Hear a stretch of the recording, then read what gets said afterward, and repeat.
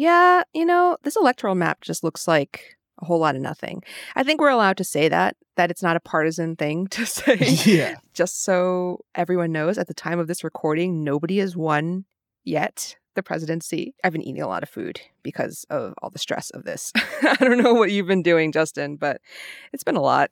I mean, I feel like when it comes to election stuff, it's the higher the calories and the better it can fit into a bowl, the more suitable it is for, a stressful night of paying attention to the news. I mean, if I literally could just melt down some butter and just spoon that into my mouth. I mean, anything that makes me feel tired and full at the same time, makes me disconnect. It's probably for the best, to tell you the truth. Right. If you fall asleep, maybe when you wake up, there will be a president. Exactly. With that said, hello, people. This is the Extra Spicy Podcast. I'm Justin Phillips. And I'm Soleil Ho. We're recording this episode on Wednesday, November 4th. There's been a lot of tension and division, a lot of headaches, a lot of really annoying conversations with family, I'm sure.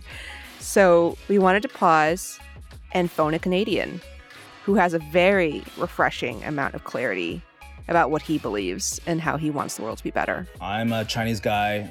I post about Chinese food. What could I potentially do to help our Black brothers and sisters? It started with tough conversations, starting with my parents and my family and friends. I think it starts at home. That's Clarence Kwan, a Torontonian who works at a New York-based Black-led social impact agency, and he cooks part-time in a Chinese barbecue restaurant. His new cooking zine, Chinese Protest Recipes, aims to support the Black Lives Matter movement and raise awareness about racism and white supremacy, both in the Asian diaspora and in the world at large. Stay tuned to hear about the project Clarence is working on and how a recipe can be a protest, how to talk about racism within the Asian diaspora, and maybe some stuff about Drake, who is also from Toronto and is a huge rapper, and I might talk about him. We're so excited to talk to you, Clarence. Thank you so much for joining us on the show. Thank you, guys. Thank you for having me. This is amazing.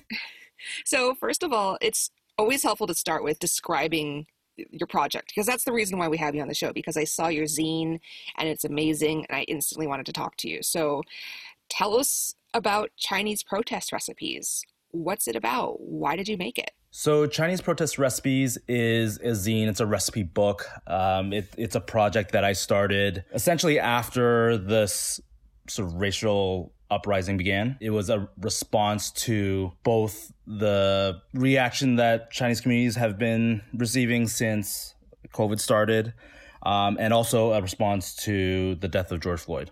And so this project it's a very personal project. It's a way of me speaking out. And it originally started as a takeover, actually. Doof Magazine asked me to come over to their account and do a 1-week takeover. And I wanted to do something meaningful. I had started to really speak out on a lot of these issues just through my little food IG. And I wanted to create something that I could do all week that could actually be of use to somebody and be meaningful. And so I created this project. It was 7 recipes over 7 days. And I made some merch, some t-shirts, and all the proceeds, 100% of the proceeds go to support Black Lives Matter. And so that was my kind of personal expression. It's kind of a personal examination of my feelings and the experience I've been going through in this racial pandemic. So the thing that jumps out at me is just, I love the kind of interesting confluence between a lot of food Instagram people or food writers have been a lot more political in the past summer. They could have been political beforehand, but this is like the catalyst for a lot of them. And I love the idea of a protest recipe. I think that is such a confrontational idea. And I'm curious to hear you articulate, like, how can a recipe be a protest? Well, I think at first I just thought of what was a very natural way for me to speak out and protest, right? So during COVID, I didn't feel totally comfortable being on the streets and protesting in real life. And so I just thought of what was really natural to me. And so because I essentially posted about Chinese food and Cantonese food, I thought I'm going to use this as my teeny platform to speak out. And I think it's a cliche, but food is naturally political. You know, can be a weapon. It's weaponized against us. And so I wanted to use recipes as a way to tell my personal story, our story as a Chinese community, and speak real truths and kind of demystify the myth of our food. Because quite frankly, our food has been an entry point into attacking Chinese people for hundreds of years now. And so this was my version of speaking out against all the vitriol that's coming our way, and also essentially against white supremacy. Was a way for me to speak out against all the issues and forces that are happening right now in social injustice. One of the things that I really love about your work, Clarence, man, is that I think in having these conversations, about race issues, about the country itself, about food, about all these topics, I think relatability is really important. And there's something about the work that you do that just feels accessible to a lot of people who are willing to listen to what you got to talk about. The thing that I'm like extra curious about is like, with the confluence of like this anti-Asian racism, especially during the pandemic, and then we also have the shootings of Black men, and we're focusing on Black Lives Matter. There is a specific group when it comes to like protesting and doing this kind of work. There's a specific group, usually white people, that we're trying to talk to about these issues, right? Like that. You want this information to reach them and to them have some kind of understanding. But do you ever get worried that while people like you and us, like while we do this work, that we're just talking to each other, like we're ending up sharing shit with each other and like co-signing our own work and being like, yeah, that's a great point, but it's not reaching the people that you want? Like, how do you make sure that it does get in front of the people that, you want to give a message to? Yeah, that's a really good question, because I think the last thing I want to do is become an echo chamber for just the people who know, and just end up talking to ourselves. I think the style in which I speak and write, the directness and the volume in which I write is really towards, I think, people who don't quite get it. There are plenty of white people who are in the fight, who know what's up, who get it. But my, imaginary audience, the people that I'm speaking to, are people who do not see it. What gives me fuel and gives me motivation is that a lot of people respond and say, hey, thank you, because I did not get it. I thought I got it, but now I get it more. Or there are people who just like straight up do not get it and like, I don't understand, like, what is up with this? And if they are willing to engage, what I've seen is there is a huge learning gap, and that is the opportunity. And that is, I think, what keeps me hopeful that we can continue these conversations, because ever since I have started speaking out, the response has been overwhelming, that there's just simply so many people, both white and non-white, that do not understand and see that these issues exist, both in the food world and beyond. Doing the work that you do isn't just something that you wake up and roll out of bed and do and have plenty of energy. Like, there's an emotional toll to thinking deeply about, these issues, right? Especially when it comes to food and trying to like disseminate a message. Can you talk about that too? Like how, you got to keep yourself inspired. How are you taking care of yourself while also doing this, I guess, is the better question. Yeah, I think anytime you put yourself out there, with this kind of language and these, hot topics, right, you're going to have emotion come right back at you. I've managed to figure out my own personal boundaries of like how and when I post, and how I deal with potential like hate or conflict that might come back my way. I mean, I think I'm pretty good at just kind of maintaining like who I am, but it's hard. I know a lot of people in this fight, a lot of people who are dealing with this kind of work, that it does take a toll. And I think for everybody, they need to figure out their version of self-care and realize that it is a long fight. Like, it's a marathon, it's not a sprint. And so I've just personally set up boundaries for myself. So on the flip side of that, I would love to hear from you any sort of successes that you can think of recently where you did reach somebody, and just how did that happen? I think that happens pretty regularly. I think anyone who's willing to engage, they'll ask questions like, oh, hey, like, what about this recipe? Or What about this food mascot? You know, like, am I doing something wrong? I want to cook another cuisine. Do you think I'm having the right approach here? And so I get a lot of questions. The end result is always like, oh, I get it now. The amount of awakening is real, and there's tons there. But there are constantly white people in my DM who are willing, learning, and come out better on the opposite side. So that's what feels really hopeful awesome. right now. Okay. So I'd love to talk also about Chinatown, which is sort of a character in the zine. There's a lot going on with the rhetoric about Chinatown, and just, can you articulate just what does Chinatown mean to you as a symbol, as a place? I mean, first of all, I grew up in Chinatown. So I grew up in East Side Chinatown in Toronto. That's where my grandparents lived. My grandfather was a head master chef in West Side Chinatown in Toronto, at Bay and Dundas. And it is the way my family, and I think most immigrant Chinese families, have grown up. You know, it was one of the few industries where we were allowed to work and thrive. You know, starting from the beginning of Chinese immigration, right? It was either Chinese food or laundry. Like, there was no other choice. And so Chinatown is both a kind of safe haven, but also basically it's my heart and soul. You know, it's like where I grew up. It's where you see generations of Chinese people thrive and prosper. And then also, because of what's happening right now, you're seeing Chinatowns crumble left, right, and center, you know, because of racism, because of xenophobia, because of gentrification.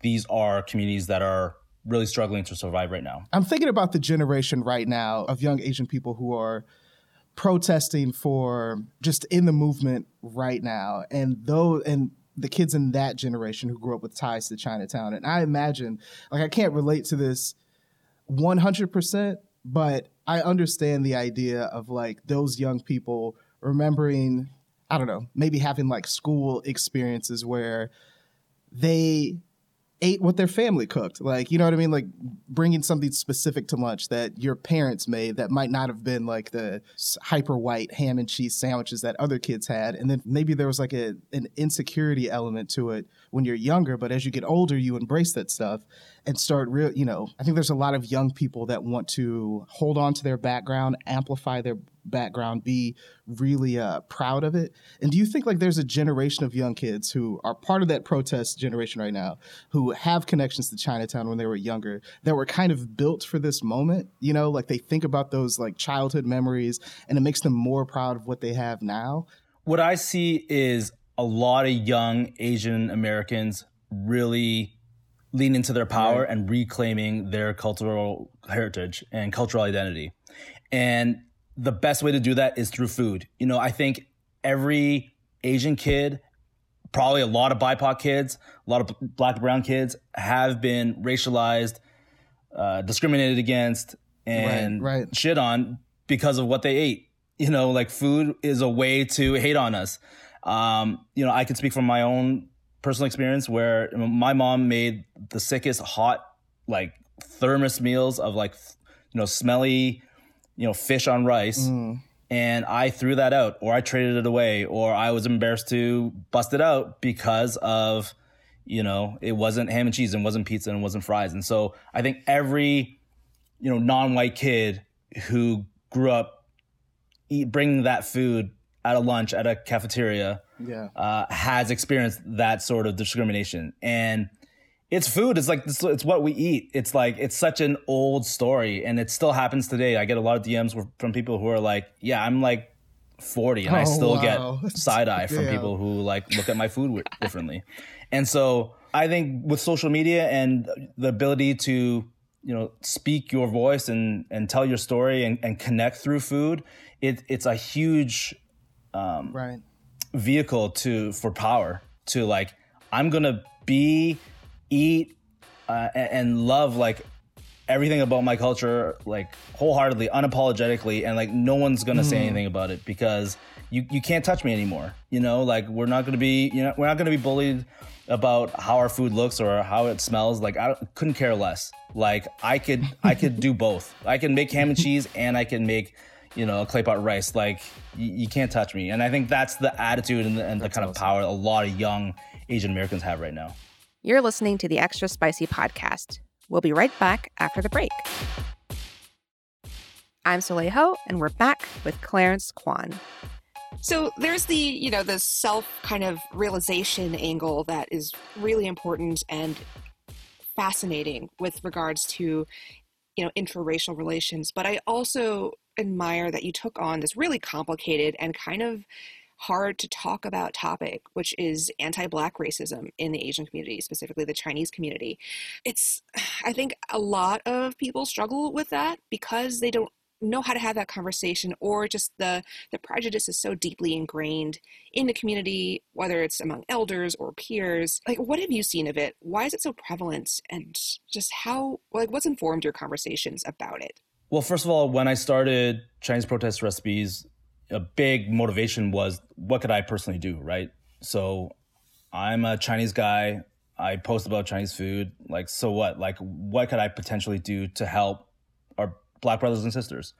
And part of that was to speak up, like put it into action. And so it started with tough conversations, starting with my parents and my family and friends. And it is a real thing.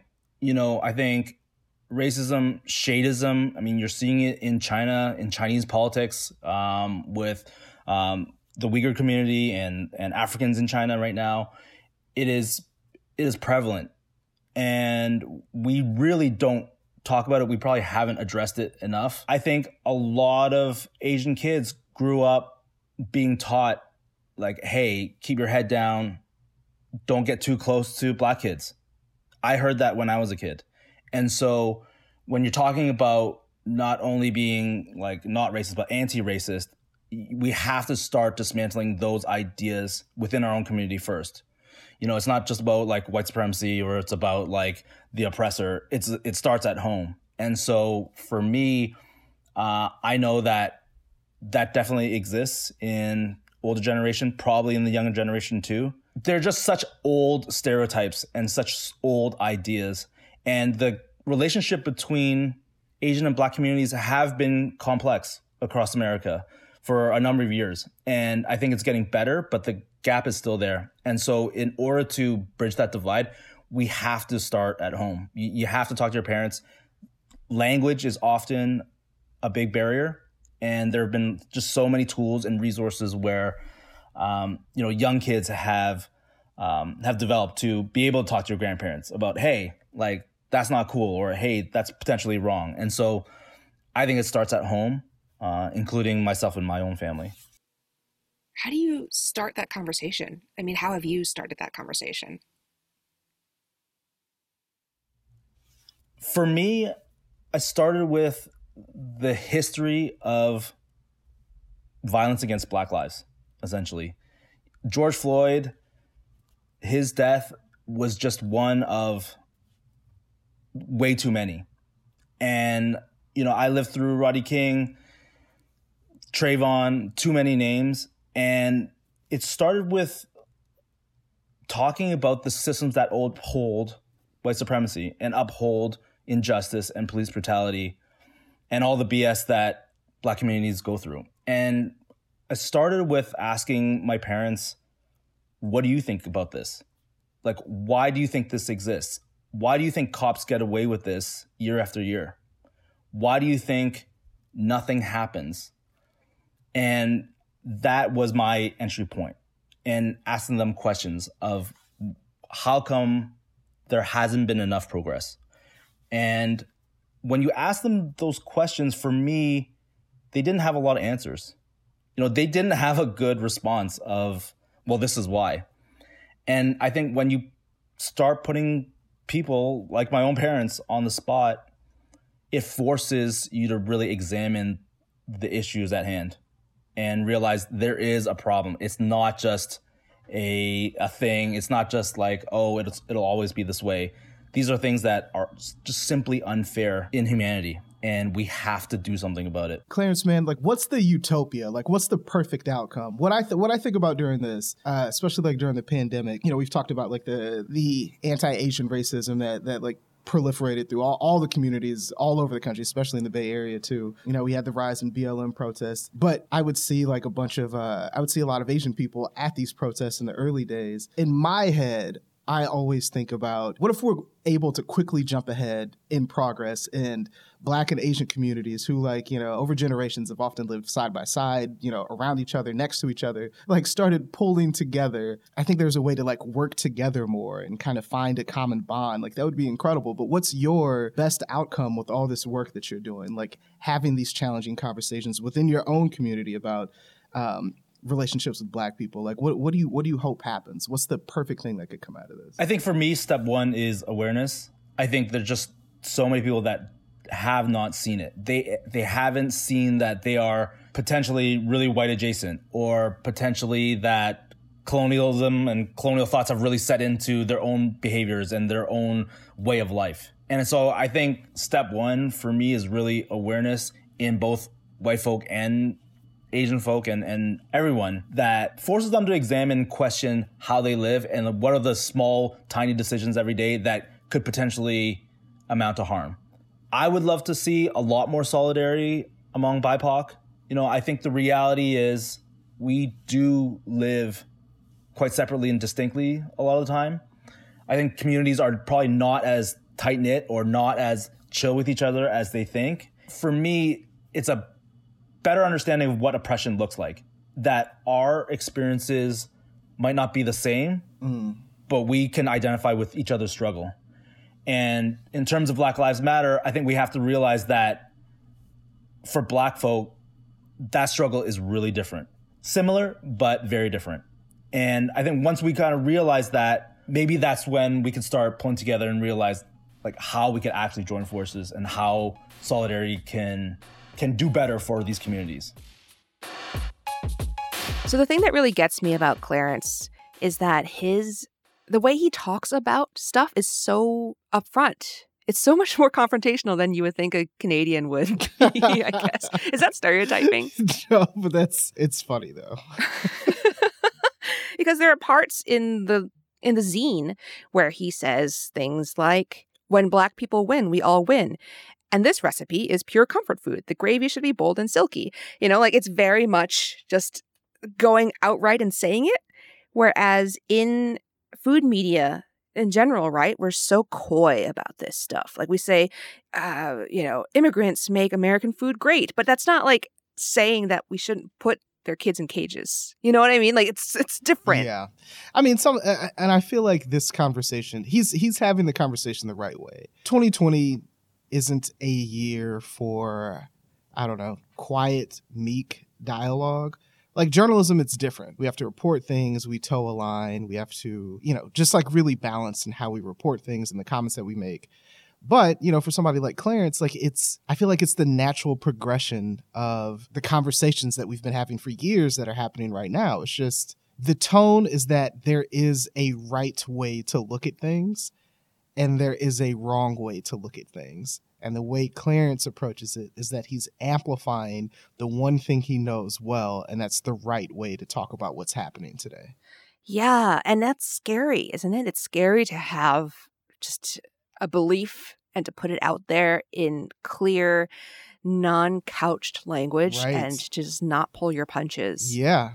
I mean, we think about, and look what we do, right? Like, we're, you know, like I said, as journalists, and we approach things with like a fair and kind of, you know, appropriate, equal look. Think about the insane comments that you'll get when people are really upset about you bringing up a particular issue about race or equity or representation, right?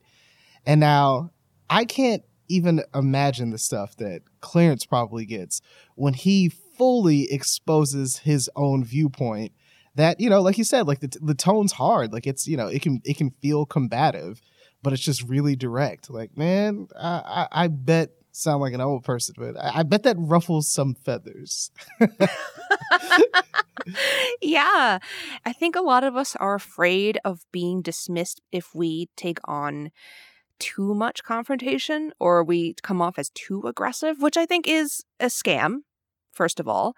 Um, he demonstrates sort of the lie of that, where you can say a lot of really important things with a tone that is not so respectable. And I think it's a reminder, too, that nonviolence and pacifism and anti-carceralism are not, meek and passive. They're angry. I think the pacifists I know are angry ass people. And they will talk to you in a way that demonstrates that. And I think that shows sort of the level of urgency to what they believe. I think that's a great point. The level of urgency. That is a perfect thing to highlight. So I asked Clarence about that too, and just how he felt about taking that tone. I think I just write the way I speak and the way I think. I think the zine and my food writing, or just my writing in general, is just an invitation to how I would talk to me and my friends. And this is almost like an open conversation of like, if you want to know what BIPOC talk about and how we talk all the time, this is how it is. At least that's how I talk to me and my friends. And so life is political, I suppose, and food is political. And you can't talk about some weird bastardized version of pho without talking about these issues. And so when it comes to, assembling a collection of recipes that I think tells my story and tells the story of what Chinese people are going through and what Black Lives Matter means to me, this is just real talk for me. And it's kind of just a very open, unfiltered way of talking about both food and life. Yeah, I can easily imagine you, I don't know, being in your kitchen and hearing you talk about these things. And all of a sudden, beckoning me over to taste something, those conversations in real life do butt up against each other, I think, a lot more than people think. I just think conversations flow like that. I think food and food people are way more complex than just like someone who's teaching you how to make some sauce. This is just life. And like the life that we're living in 2020 is super complex. And so I think this is just a reflection of probably this year and my emotions right now, but also some real shit that we are all going through. And so if you're going to cook in 2020, like, this is what's up. Can you talk about how important the food is? Like the messaging and what you talk about, like on these pages, like the recipes are dope too. Like how important is the food in all this messaging? Because I think that gets lost. Like the food has to be bomb too to keep people's attention, right? Or does it not matter? Oh, the recipes are banging. I mean,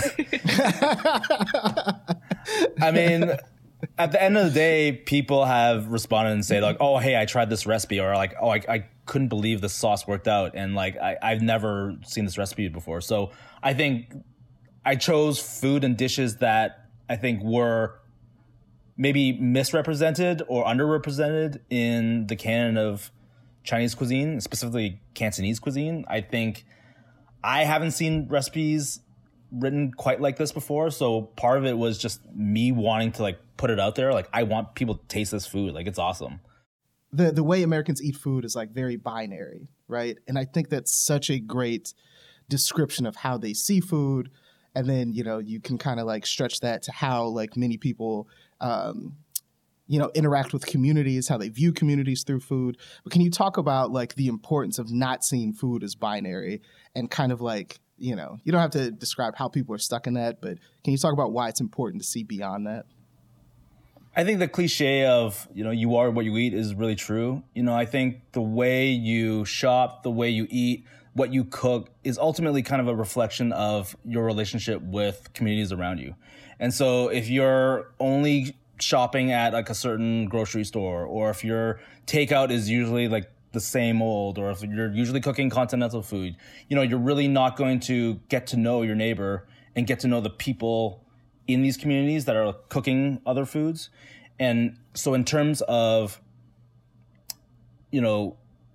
solidarity and changing your point of view of race relations, food is a great entry point. And I think Americans are probably not as adventurous as they think. I think you still see a lot of meat potatoes. I think you still see a lot of 90s style food.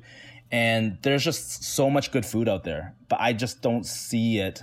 I work in a primarily Black and brown community, and you see the type of customers come in. It is a reflection and ultimately a vote using your dining dollars. How you spend your money is a vote on who you believe in and the communities that you support. And I think being more adventurous, getting out of your comfort zone can only lead to better things. Yeah. And side note about Toronto. So is Drake just always around everywhere? Do you guys just... I have to ask, man. I don't know how much he kicks it in. I don't know how often Drake is out in Toronto. I'm just curious. I want to know. I think Drake sightings in Toronto are not as frequent as you think. I think he's home. He's got his mansion. He's probably in LA more than he is in Toronto. I don't know, but I know he has his food spots. I know he reps a lot of restaurants, but I don't think the sightings are as much as people think. Damn. Okay, so I need to ask, what is it about Drake? Why are we talking about him right now? I mean, look, Drake is from Toronto, and this is the thing that I've been trying to tell people. Over the last couple of years, man, people really care about where rappers eat. Like rappers are opening restaurants. Obviously, they've been doing that for a while, but they're like where they dine has become a thing. In the Bay Area, people really pay attention to where people like E40 go, and one of the more popular vegan spots out here, Vegan Mob, is run by a guy who used to rap, and all his rapper buddies eat there, and everybody goes there because of that. So, I got to ask where Drake eats, and because, he's been to the French Laundry out here. He's been to, he went to Brown Sugar Kitchen when it was in West Oakland, and dude might know some stuff. Okay, but do all Torontonians know what Drake's up to is the question. I mean, maybe that's my poor assumption. I shouldn't assume that. Like everyone just lives next door to Drake and he just walks into their house and stuff. But it's worth a shot. Like, who knows? What if Clarence was best friends with him? Then all of a sudden we got Drake on the podcast. I had to shoot my shot. Right, you're hustling. I get it. I respect that. Okay, enough about Drake. Back to Clarence. If people want to find Chinese protest recipes, how do they get it? We just finished our pre-sale now, but there'll be more. There'll be a limited quantity of books available in November. So you could just DM me. There'll be instructions in my highlights, and hopefully you get a copy. And where do they DM you? What's your Instagram account? My handle is @TheGodOfCookery. Awesome. Yeah, Thank you so much for joining us, Clarence. This was awesome, this has been man. such a delight. Really good to have you on. Thank you, guys. This was fun. I really respect what you guys do, so this was awesome. Thank you.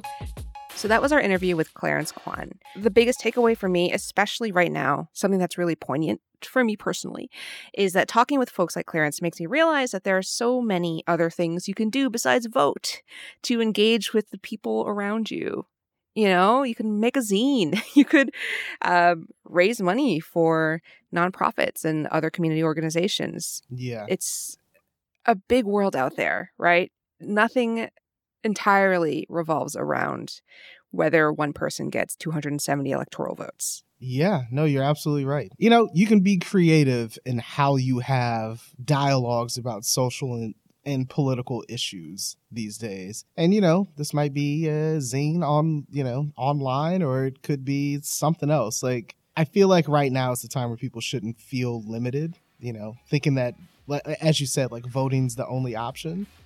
Yeah, kind of do you. Yeah, do you, and also have as many conversations as you can with the people around you about the stuff that matters. So true. So that's all we have for today's episode. Thanks again to Clarence Kwan for being in conversation with us, and thank you to Taya Francesca Price for producing this episode. You can read the transcript of our full interview with Clarence at sfchronicle.com/spicy. And remember to send us any questions or voice memos you may have about food, life, or anything else for our Dear Spicy Advice segment at extraspicy@sfchronicle.com. Thanks for listening.